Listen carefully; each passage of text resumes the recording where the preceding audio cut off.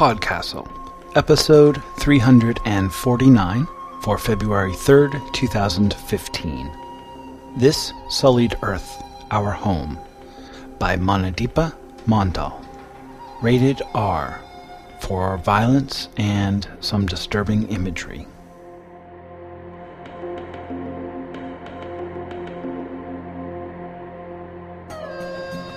Hello, and welcome to PodCastle. I'm LaShawn Wannick.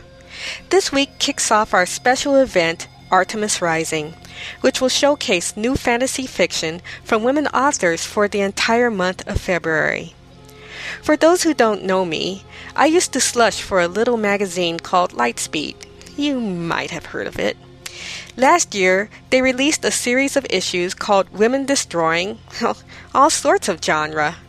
The stories, the essays, the editors, all done by women. The Women Destroy Science Fiction issue was the last project I slushed for. It was inspiring and fun.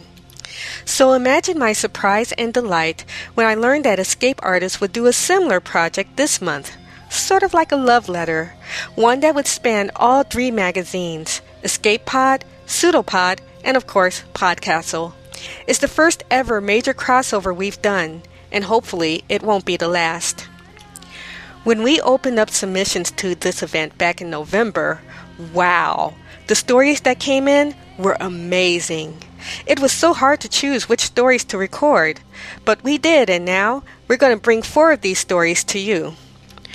Our first one is This Sullied Earth, Our Home by Manadeepa Mondal. Manadeepa lives in Calcutta, India, from where she usually professes to have a somewhat questionable link to the academia. She is writing a series of fantasy stories that take place roughly in the geographic region of India during the first half of the 20th century. These stories will come to include lots of traveling, obscure local mythology and practices, and an abundance of multilingual puns. This Sullied Earth, Our Home, is the second story from this series. It's read to you by Elizabeth Green Musselman. Elizabeth spent 13 years as a history professor before becoming a full-time knitting designer, editor, and teacher. Under the name Dark Matter Knits, she designs knitting patterns and also hosts a bi-weekly video podcast about knitting and spinning. So dig yourself down, dig yourself deep, and get ready to hear a story. This Sullied Earth, Our Home, by Manadeepa Mondal. A few hours after the majestic Oriental Circus rolls into Deoband, Johuri steps into our tent and whispers, "This is the place where I took you in. It was here." Outside, it looks just like one of the many small towns we wind our way through, halting for a week or two to put up a show. It has been raining for days. The university dome in the distance glistens with dark moss against the ponderous sky. The fairground is all mud, sludge, and clumps of grass, sucking in our tent posts like a fumbling, ungainly monster. A group of local men, hired to dry up enough ground to put up the main circus tent, have been working since the morning. So why does this miserable earth feel like a familiar taste again? We wonder if Johuri would like a cup of tea. He agrees. There is no milk, but he sips the dark brown brew in silence. We watch. There is a cottage at the far end of the town, little more than ruins now, I presume. Would you like to visit? Johuri never goes anywhere. We don't recall him ever stepping out into the daylight. We don't recall much of anything. Though we travel far and wide with the circus, we have never left the campsite and gone sightseeing, as some others in the troupe are in the habit of doing. Nor has he. He was my friend, my brother. We had fought together through our darkest hour. Johuri never reminisces, least of all about family. We are not sure if there is anything to reminisce. He shifts his bulk upon the faded patchwork rug that is the only seat for guests in our tent. He places the empty cup and plate delicately on the floor. We sit on wooden chairs set against the mirror and the dressing table. We nod. Well then, we leave after lunch and return by sundown. I will send Bansiram out to find a pair of hooded raincoats for you. After he leaves, we fiddle around our tent, grappling with the thought. Eventually, Elia speaks. Our father. Should we put on our makeup? Says Sasha. He didn't say. He didn't say not to. That is a fact. We never leave the tent without our makeup. But then, we never leave to go anywhere but up on the stage. What if we dress up as one of each? Elias suggests. You take the light one, I take the dark. This sounds reasonable. Sounds like the way we think people in the non-circus world might dress. Our efforts meet Jehuri's approval. We are less sure that his silver ringmaster jacket is the appropriate attire for a visit to the dead. But we do not know what is, so we hold our judgment. Going out, Babu Sab. Wading through the mud towards us is one of the men working on the ground. Soaked, mud-splattered kurta pajama lingers against translucent skin that stretches tight over his bones. The man sucks vigorously at a sodden beedi. Just taking the children out for a walk, bit of sightseeing. Some weather for sightseeing. Not likely to improve any time soon, is it? Jehuri displays his teeth. The man stares at us. We recede under the hoods of our oversized raincoats. Then he smiles. Let me come with you. I know the town well. Places to see, things of interest. Generous offer, but really, the man picks up our pace. Which places would you like to visit? The university, some of our magnificent... Another day, perhaps. Jehuri is curt, impatient. This afternoon we will just pay a visit to the Padri Sahib's house. On that account, I'm afraid you are about 10 years too late. But the Padri Sahib is long dead. There is nothing left of his house and garden but weeds and mud. And a grave. Then my children will look at weeds, mud, and a grave.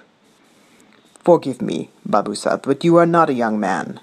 Under the hoods we hold our breath, and I cannot bear the thought you getting lost or coming to any harm in my town, more so with 2 children so small. Please to count me at your service. Your man, Shahzad Marid. Shahzad, we think we see Jehuri's eyes expand. Marid, agrees the man with a little smile, extending a dripping hand. Jehuri holds out his own chubby, beringed fingers and shakes it. Jehuri, shall we go? Our new companion is a talker.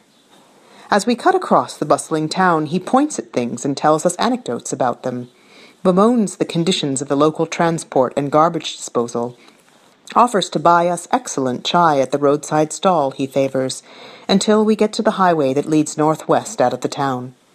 Then, finally, quietude. Nothing but the clamor of birds in the trees over our heads. Shahzad Marid gets bored, sulks, whistles, skips along the way, rolls his eyes. He returns to Jehuri and says, I never did understand why he let people call him the Padri Sahib, considering that he never went to any church. There is no church in Deoband. Perhaps he was a churchman in his previous life, Jehuri shrugs.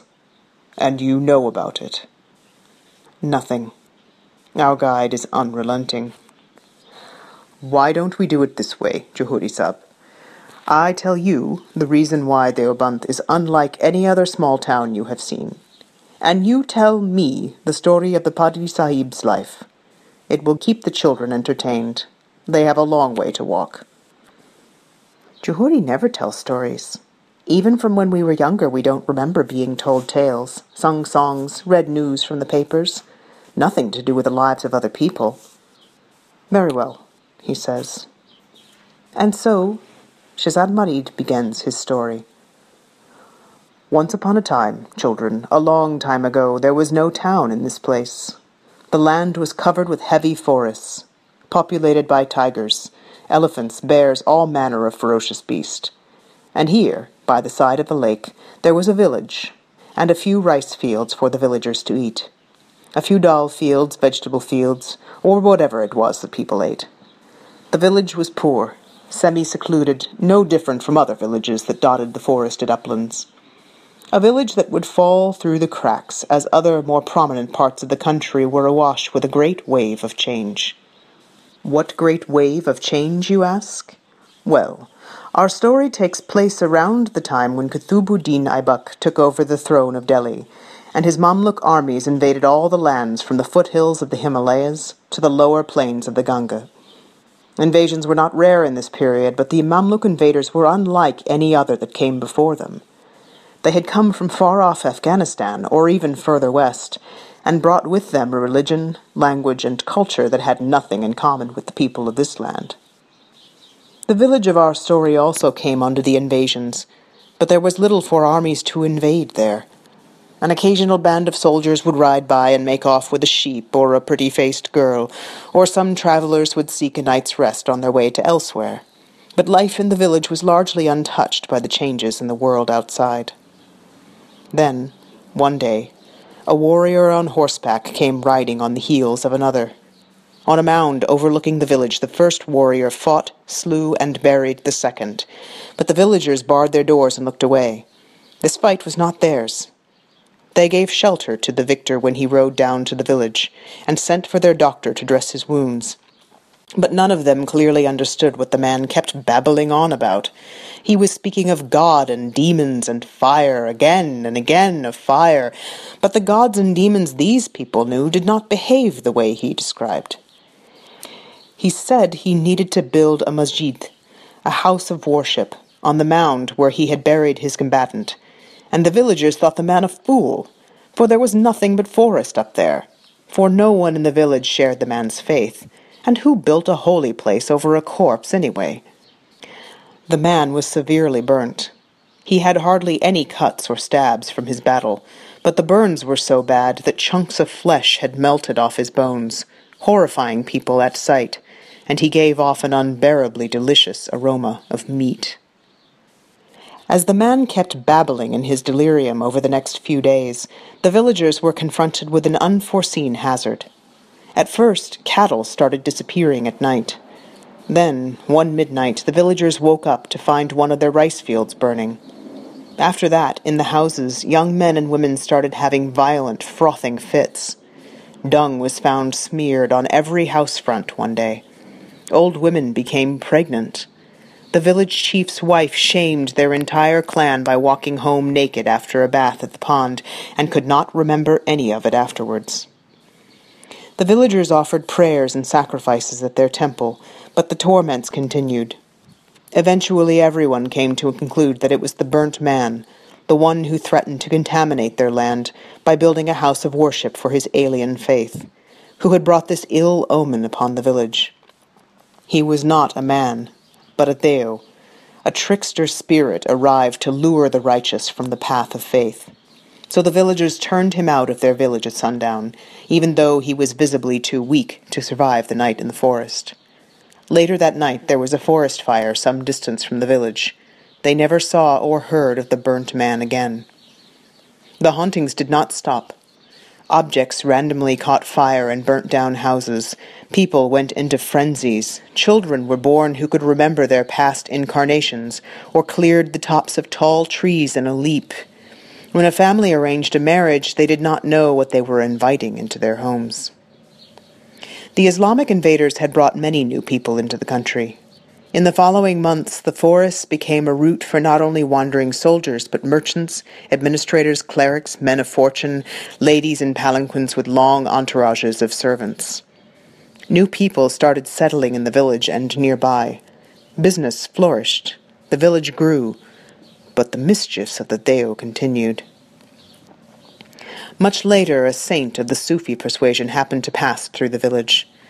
As soon as this pir heard of these occurrences, he identified them as signs of jinn activity. People understood each other's speech rather better by this time, so the pir was able to convey to the villagers the necessity of building that mosque. What that luckless warrior defeated on that mound was a man driven by an ifrit, a jinn of fire, the very worst, the pir told them. The grave of his master chained this ifrit to the vicinity of the mound, and he was thoroughly peeved. Only by building a house of worship over the grave could this malice be contained. So they built that mosque, and the village that grew into a town came to be known as Theobanth, after the binding of its malevolent spirit. But that was not the end. The Pir had come many years too late, for other Jinni of various elements had by this time arrived and settled in the village. They had planted themselves among the people, taken their corporeal forms, mated with them, been buried in their earth, to the extent that it was difficult now to distinguish human from Jinn. The mosque restrained the worst of their lot, but the Jinni would now always live in Theobanth. They became part of life in the town. They owned property, opened businesses, stood for elections, sent their children to schools and the newly built university. The humans no longer say anything. The Jinni have less to do with humans now, as long as the humans don't interfere with their affairs. The Jinn is by nature a nomadic creature, little ones, but the Jinni of Theobanth have lived on this land for centuries. They have built up legacies and traditions, just like humans, and they don't like to see those traditions upturned. They also have their own feuds and enmities, and there is the story I promised to tell you. Shazad gives us an emphatic smile and bow. Now it's the turn of your uncle. Jahuri is not our uncle, but he shakes off his silver jacket and preens his slicked-back hair and says, "Fair enough, I will start. Listen to this story well, for I will not recite it twice." Gregor Johann Mendel was born in a family of poor German peasants in a borderland known as Moravia in Western Europe. Poverty was his great misfortune, for he was a man with an exceptional mind. So, in his early 20s, young Gregor decided to no longer impose on his family's finances and joined the Augustinian monastic order. Monasteries in Europe have for ages been significant repositories of learning. Gregor was a mild, charitable man with no desire for a wife or worldly possessions, though he doted on his sister's sons. He was initially appointed as a schoolteacher and soon sent to university to refine his skills. He expected to have the predictable life of a monk scholar. Unfortunately again for Gregor, at university he developed an interest in a subject that made his church superiors uneasy: the transmission of hereditary traits of creatures through breeding. When he attempted to breed a group of rats for his experiments, his superiors objected. Thwarted, he was reduced to working with bees, which he had learnt to breed as a child in his father's farm, and the common pea plant, with which he had made some incredible discoveries. But acknowledgment kept eluding the gentle amateur scientist. His findings received no appreciation in Moravian scientific circles. He never met or heard of Charles Darwin, the other European scientist working successfully on theories of inheritance at the time. Moreover, his failure to improve as a teacher resulted in him being transferred to the administrative side of the order. He was made an abbot before he turned 50. In the dark winter of his 61st year, Gregor Johann Mendel had an epiphany in the chapel of St. Thomas's Church in Brunn. It was late in the evening, a desolate day. The abbot was bent before the altar, alone, murmuring a prayer, shaking from the fevers induced by the renal disease, which he knew would consume his life. The moment was ushered in by a voice calling out his name. He raised his eyes first to the crucifix in front of him, but the voice that summoned him was at his back. He turned to find a man about his own height, but so completely wrapped in a great coat and woolen hat, it was hard to discern his features. "Father Gregor," called the stranger again, "I have traveled a long way to seek you." With great difficulty the abbot stood up. He had grown gaunt and pale, much like a tree through these weeks of ice. "What is it you wish for, my son?" Perhaps the man required to make an urgent confession, but it was not so. He motioned instead towards the chapel door. "I have heard much about your scientific work," said the man. "Will you walk with me in your garden, Father?" Father Gregor acceded to the odd request, pulled his cloak tight around him. The gardens were ill-lit, silent, the earth dusted with snow. The beds where he had once nurtured his pea plants were unkempt, overgrown with weeds. The bee house he had painstakingly built at the back of the monastery was deserted, the bees having fled to fresher hives. He had nothing of his life's work to show to the visitor. Father Gregor's stunted breath misted over his eyeglasses. "Your children perish in your neglect, Father Gregor," said the visitor tantalizingly. "The people under my charge are my children as well," responded Father Gregor, with pain. "And you have dedicated to them the better part of your life. Give your other children the least." The old man sighed. "You ask for more life than I have left." "Then may you be mistaken," spoke his visitor. He extracted a bundle from inside the breast pocket of his coat. "Perhaps this gift will assist your will to live?" He began to unwrap the cloth that held tightly the contents of the bundle, pausing before he removed the final layer. In the faint moonlight, Father Gregor could already see the objects. They looked like a pair of human infants, shrunk and misshapen. They wriggled, and the thin, high-pitched wail from their throats was muffled only by the cloth cover. Father Gregor's face became a mask of surprise. Could these be?" "The true mandragore," agreed the man, whispering. I was given to believe that they were mythical." "Merely extremely rare," said his visitor. "I won't be overstating if I say I risked my life to obtain a pair. But imagine the kind of work you could do with them." The very thought made Father Gregor feel light in the head. "But why would you trust these dearly obtained treasures in my hands?" he asked. "Our intentions are the same, Father. I, too, would like to learn the many possibilities of the true mandragore, if it can be bred to adulthood, if it can be made to walk and think like humans, whether its wail can be trained into speech." The man smiled. "But I have none of your talents." "And I have not the time, alas," said the abbot ruefully. "I can literally feel death's hands tighten on my throat." "That can be rectified," said his visitor. He unleashed a small knife from his belt, and in one swift movement unwrapped a little wrinkled foot of one of the mandragores and snipped a small chunk off a toe. He held the slice up to the horrified Father Gregor and said, "Chew this carefully. Make sure you soak up all the juice, then swallow the gristle." Father Gregor recoiled. "Take it and chew, Father," repeated the man forcefully. "It's only the slice of a root. It will grow back." Fascinated, revulsed, Father Gregor put the thing in his mouth and did as he was bid. The taste was sharp, too sharp to reckon any actual flavor, and the essence of it seared through his digestive tract like hot lava, as if burning away all the rot and sickness inside. With a jolt, Father Gregor sensed his spine shoot up straighter, his eyesight focus back into clarity, and the chronic pain in the lower back he had suffered for the past 3 years unclench like a pair of giant fists. He was put in mind of his university days in Vienna, when the entire world had felt new and unraveling like a blossom in spring. "You have to feed them back your blood, if that lets your conscience rest easier," said the man. "The mandragores require a drop each day to survive. Strictly, no more. Besides a bowl of fresh milk to soak them. Repeat this ritual every day until you have found faithful earth to plant them. They will become your true children, blood of your blood." He proffered the bundle, now once again securely wrapped in cloth, to Father Gregor. "But my life here, my abbatial seat. How long would you have given yourself before I came to see you?"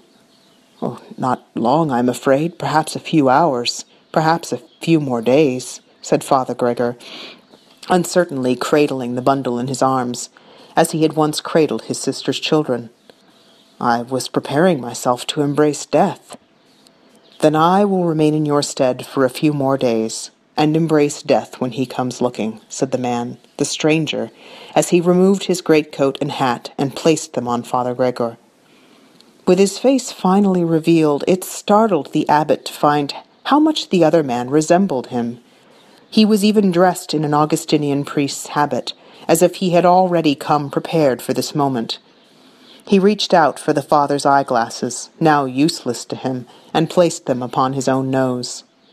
"Go now, Gregor Johann Mendel. Waste no time, and may you fare well in your quest," spoke the new abbot. He turned and started to walk toward the lights of the chapel.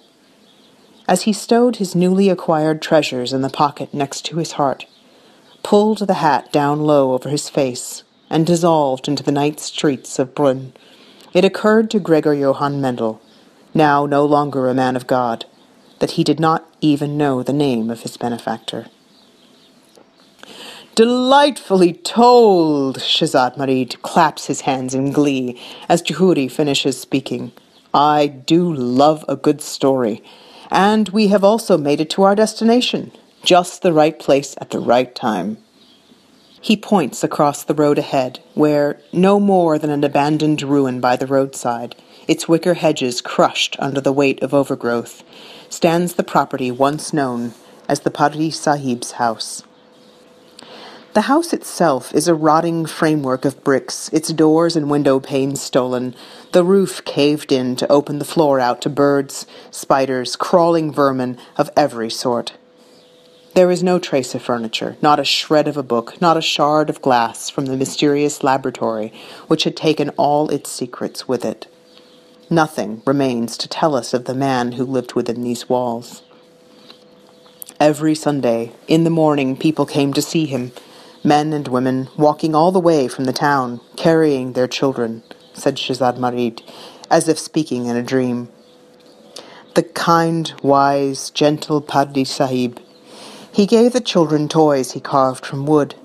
He gave medicine to the wounded and sickly, spoke words of peace to those who had recently lost loved ones. He even opened his gates to the occasional melancholy jinn, though his human visitors were loath of their kind. Jehudi steers us toward the garden, the small patch of earth behind the skeletal house. It has, somewhat mercifully, been snared by a nameless weed, whose dark leaves are sprinkled with an abundance of purple flowers. At the other side of the flower bed, by the hedge, is a raised mound of grass.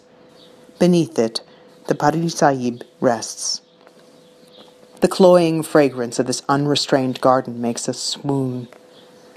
"This is all there is left," mutters Jehudi.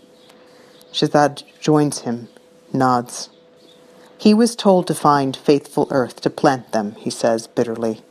"No faithful earth this, up in the Jinn country." "He could have chosen not to die," says Jehudi, "but he never partook of the mandragore again. Said he couldn't bear it." They stand next to each other, gazing at the wildflowers. All four of us stand there in silence. Jehudi is the one to speak first.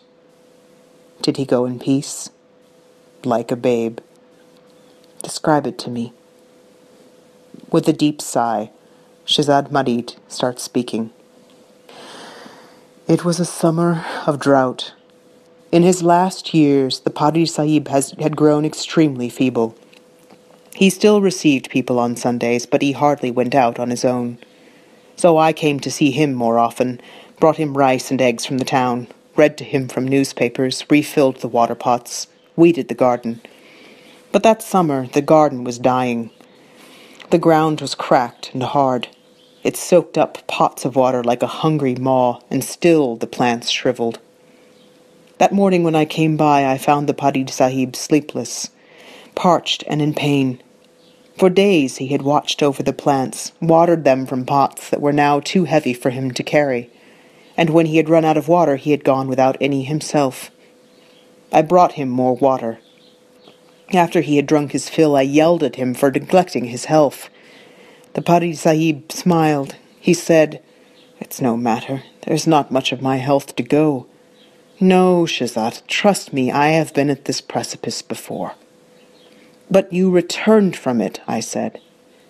He said, "Not this time. I no longer have access to the cure I received." He went up to the window, looked out at his dying garden. "They are my children, Shahzad," he said. "Blood of my blood. My father grows old and is claimed by death. It's a fair thing, a natural thing. But for a father to watch his children die, suffering bit by bit. There is no worse torture you can inflict on a man. Then he said to me, Shahzad, I have never asked you, and I don't know what may come of it, but save them, please. If you love me even a little, save them. You have given me your love, Pari Sahib, I said. So I went out into the parched garden, and the rain came down. It rained for hours in a drizzle, and at sunset up came the flowers you see here this day. The earth was moist again, the air was cooled, the cottage was filled with a thick, sweet fragrance. I held the Padri Sahib's hand and helped him to bed, tucked him under his quilt, and I sat with him until he was on his way with a smile on his face and a blessing at his lip. After that, you buried him among his flowers. It was where he wished to lie.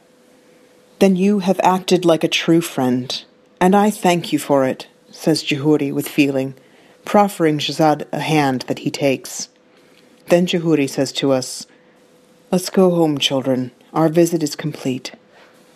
We turn from the flowers, and that is when we notice a group of townsmen who have gathered, just outside the periphery of the house, perhaps curious to see visitors at this abandoned ruin.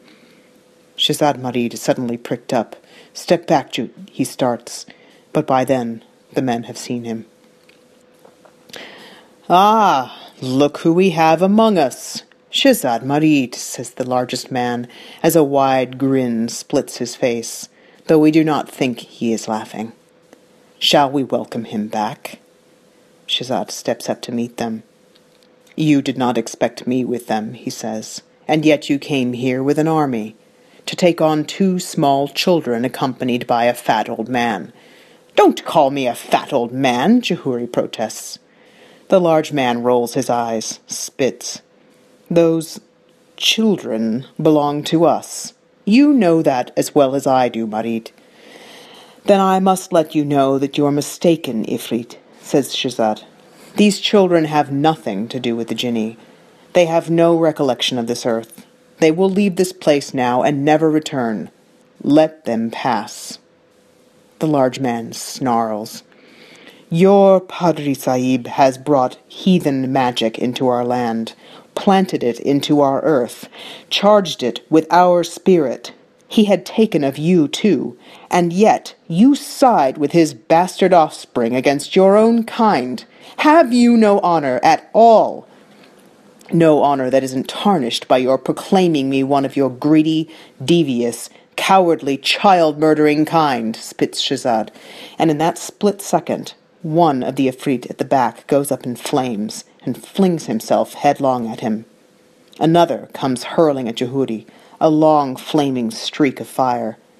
That is my stage jacket, you pathetic plebeian, Jahuri roars, as he grabs the Ifrit by the waist with his bare hands and sends him flying into the ruins of the Padri Sahib's house. The smell of singed jacket takes the air. Then, in front of our eyes, the other 8 Ifrit transform to fire. Their faces and clothes dissolve until they are like a shower of meteors standing still. And Shahzad Marid, his back to us, rips through his kurta pajama as he grows, white and translucent, a solid wall of ice that rises like a shield between the fiery army and us. From the other side we see streaks of light plunge at the wall all at once. At the point where they make contact, the ice cracks with a sickening sound. The wall does not come down, but we see its surface sweating furiously. The Ifrit fall back and prepare for another hit. They are joined by their 2 fallen compatriots. Rain! Rain! This won't hold! Shahzad, we need rain! Jahuri jumps up and down, waving about his hands, trying to get the wall's attention. He turns to us and hisses, Get down into the flower bed, you two. No, take off your shoes first. They won't stand the sludge. I have to pay for those shoes out of the circus's budget. Barefoot, we trudge in among the purple flowers. The mud absorbs our feet up to the ankles, up to the knees. We know this mud. We remember its taste. The fragrance of flowers is maddening. Then 2 things happen at once. Jahuri ducks, while the wall of ice that is Shazad Marid goes up in a billowing cloud of vapor. The Ifrit who come charging for the second time pass clean through the vapor, over Jehuri's lowered head, over us in the flower bed, and scatter into the distance. The vapor comes down as rain. As the first raindrops spill upon our heads, we send down our roots, reaching, assimilating. The earth accepts us, fills us up like empty vessels with feelings, sensations, memories. Here's our Father, bending on a full moon night upon this very flower bed. He sings to us in a soft, hoarse, unaccustomed voice the lullabies of his childhood. We see the shimmering shadow in his heart. Ever since he has settled in this town, his experiments have been yielding eccentric results. He does not understand it, does not know if he will lose us. Here we are, seated in his bed, delighted with the texture of the mattress, as he fruitlessly toils to get us to speak the numbers. 1, 2, 3, 4. Here we are again, every surface of our bodies wrapped in a pair of cotton saris, as our Father leaves us in the arms of Jehuri, even then a shifty man in a shiny jacket. The words of reassurance, the hasty embrace. And further away from them, much more, many more, the wordless, amorphous memories of the earth and countless others who have rooted before us. We fling our arms, our branches to the sky, and wail. This is how Jehuri tells it to us afterwards. The Ifrit who come swooping back are taken aback by the scream. They stagger in midair, flickering like candles in the wind, try to restore their balance. Rain falls harder on the Padri Sahib's garden. Our voices are joined by others. They begin as murmurs, slow rumbles in the earth, but then they burst forth in full-pitched song, an entire flower bed of stillborn siblings soaring with us in harmony. Blood of our blood, blood of our blood. Together we wail for fearlessness, we wail for victory. The sound waves emanate in concentric circles from the garden. The bricks of the Padri Sahib's house crumble to the earth. Down in the flower beds we are bathed in a shower of dead insects. When the Ifrit meet the sound, the larger, sharper, many-voiced sound, it slices right through their bodies, leaving crackling splinters of fire that splutter and go out. They try to come at it from many directions. All of them meet the same fate. The rain continues to fall until we are utterly soaked and safe. "They are gone," announces Shazad Marid upon his return. "Vanquished, snuffed out like matchsticks, yes!" He has rescued the tattered remains of his kurta and wears them over his vitals like a makeshift lungi. Jehuri rises from his crouch on the ground. "I need your help to remove the children from the soil gently," he tells the jinn, "and carry them over to our campsite. They must be taken to my tent immediately. I don't think they're in any state to walk, and I have a show to run in the evening." Shazad plucks us with his fingers, washes the mud off our bodies, and slings us over his shoulders, as if we have no weight. The two of them walk back to the town. "The man who defeated the first Ifrit on the rock," says Jehuri, thinking after a while. "Hassan al-Ghur," Shazad smiles fondly. "He was a good man, a just master. He released his jinn moments before he perished in that forest fire, or I would have been no better than an estranged slave. The ghoulish, mean-spirited rabble you usually find around this place." He says, "I was a prince among my kind, Jehuri Sahib. A Shahzada. I have never done a deed unworthy of that name for the sake of any man or jinn." They cross through the town, walking until they reach the ground where our tents are pitched. "You were the one who brought to the Padri Sahib his mandragores," says Shazad. Who, me? Indeed not." Jehuri laughs for the first time in the day, then says, "He was a predecessor. And how do you describe yourself? I am a circus master. After they lay us down inside the tent, Jehudi asks, "What now, Shazad Marit?" "Now I take your leave," shrugs Shazad. "Go where the next fancy takes me. Do the occasional odd job for money. One has to keep oneself occupied." He grins. "Unless you have grown attached to my company. In that case I may stay for a while and work at your circus." "And what work do I have at my circus, worth a Marit princeling's name?" "Oh, I don't know. I can make it rain in the circus tent, or over the palm of a child's hand. I can raise ice structures, castles, valleys, and people of ice. Does your audience care for that sort of thing?" Jehudi gives him a small, tight smile. "Perhaps we'll discover that they do." And that is the way Shazad Marit comes to live with us at the majestic Oriental Circus.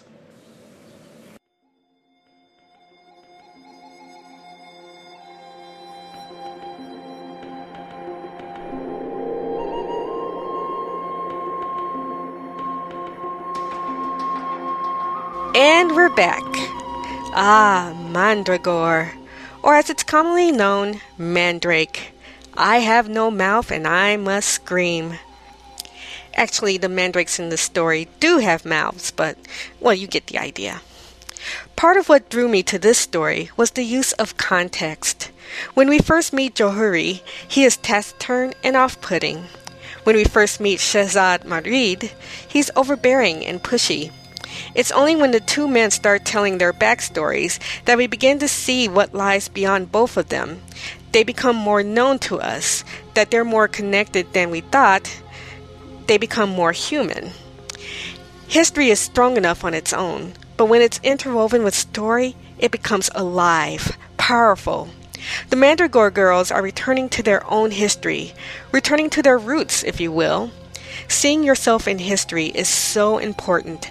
It grounds you and gives you insight on how to grow.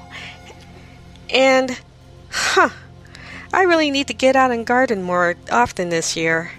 I miss it more than I thought I would. Okay, feedback is for episode 339, Help Summon the Most Holy Folded One.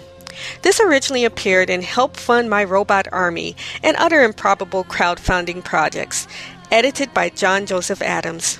This was a full cast reading, including yours truly, of a Kickstarter to summon a demon of epic Cthulhu proportions, all to get the perfect taco recipe.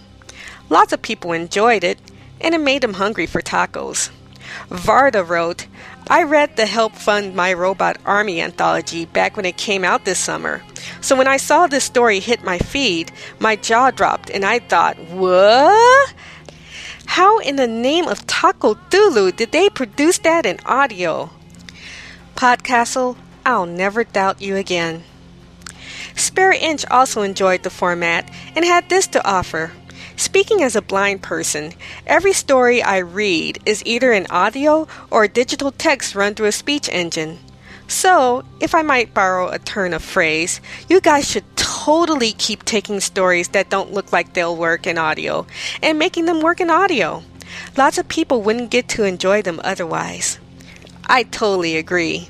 If you have anything to add, or if you just want to comment on this week's story, check out our forums at forum.escapeartist.net.